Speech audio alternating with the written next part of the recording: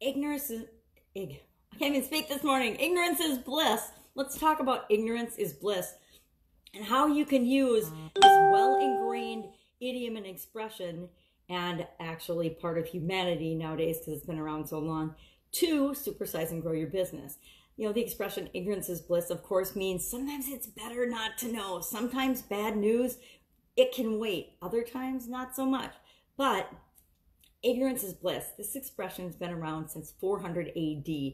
Sophocles actually used it originally, at least it's traced back to that far. And then the Dutch scholar Aramis, 1900 years later, used it in some shape or form. And Thomas Gray, the British poet in the 1700s, said, ignorance is bliss, it's folly to be wise, or 'tis folly to be wise. And ever since then, that expression has been well ingrained and believed by lots of humanity, lots of human beings. And again, whenever any expression or idiom has been that ingrained in our society, it's bound to have an impact not only on our customers and the people we interact with and our vendors and everyone else, but also on us. How often, and I will admit, I sometimes choose ignorance and think that it's better to not know things. In the 1980s, I went to a training program called, I think it was Tice Training, it was called, by Louis Tice. And they challenged us for a week. It was a week-long training.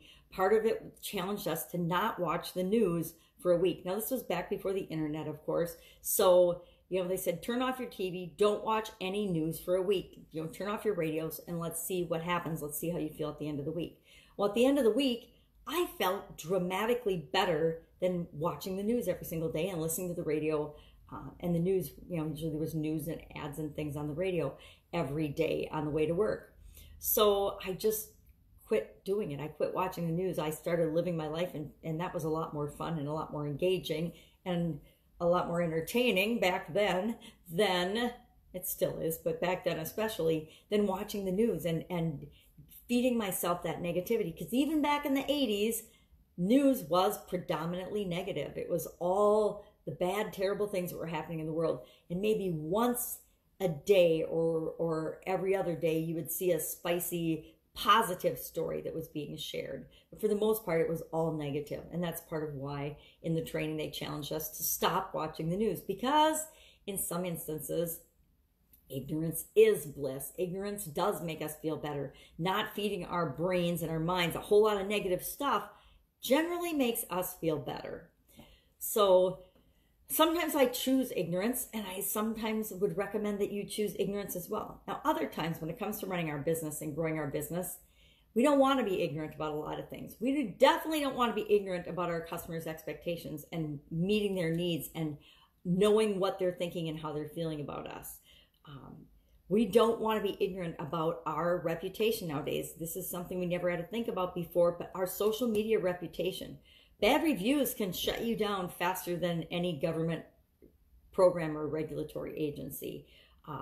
Being ignorant of the law, being ignorant of regulatory agencies, speaking of regulatory agencies, not following, standard operating procedures, not following good, safe manufacturing practices or good business practices.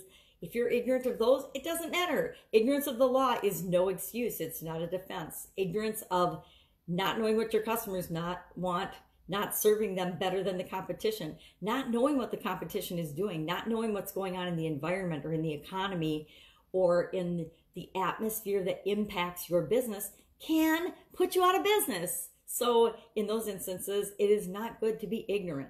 Now, we can flip that around and know that there are things that our customers, the people that we serve, do not know about our industry, about our business. And some of those things they don't need to know. But other things people don't know they need to know to be successful or to get the results they want. It's our job to be making sure that they get what they need and everything they need, whether they ask for it or not. Because, again, people don't know what they don't know. We don't know what we don't know. We don't know to ask for certain things when it comes to a product or service or solving a problem. If we knew how to solve the problem on our own, that our businesses solve for people, if our customers knew how to solve it, they wouldn't need us. So we can use the fact that they don't know everything to educate them and to help them and to form a better relationship with them. in that case, we can use ignorance or not knowing to our benefit. So what do you think about this? Ignorance is bliss. Do you think that some things it's better just to not know? Or I actually like ignorance when it comes to the whole fear of missing out things, the FOMO things, because there's so many opportunities and so much information and so many things out there. We cannot possibly know and understand and spend our time, our most valuable resource, on all of them. So when I hear about an event and I think, oh, I wish I would have gone to that, I actually am glad I didn't know about it and I was ignorant of it ahead of time. Otherwise, I'd want to go to everything. I'd want to participate in everything. And that is not humanly possible. So in that case, ignorance is bliss. Ignorance can work in our favor sometimes. So that's it. Go out, make it an awesome day. Go ahead, comment below what you think about ignorance and how you can use ignorance, and then I guess to grow your business. How do you use it? How have you used it? How will you continue to use it? I use it in my storytelling because I like to share the lessons that I've learned, and I've been so ignorant in some business situations and some life situations, and turned a blind eye or procrastinated when I shouldn't, or put off decisions, or didn't pay attention to the competition or the environment, or most importantly, what my customers wanted and really what they needed, but they didn't even know to ask for. That is one of the biggest areas that I've had to learn and grow in, knowing that it's always about serving other people to grow and build our businesses. So that's it. Go out, make it an awesome day. I will, of course, be with you tomorrow.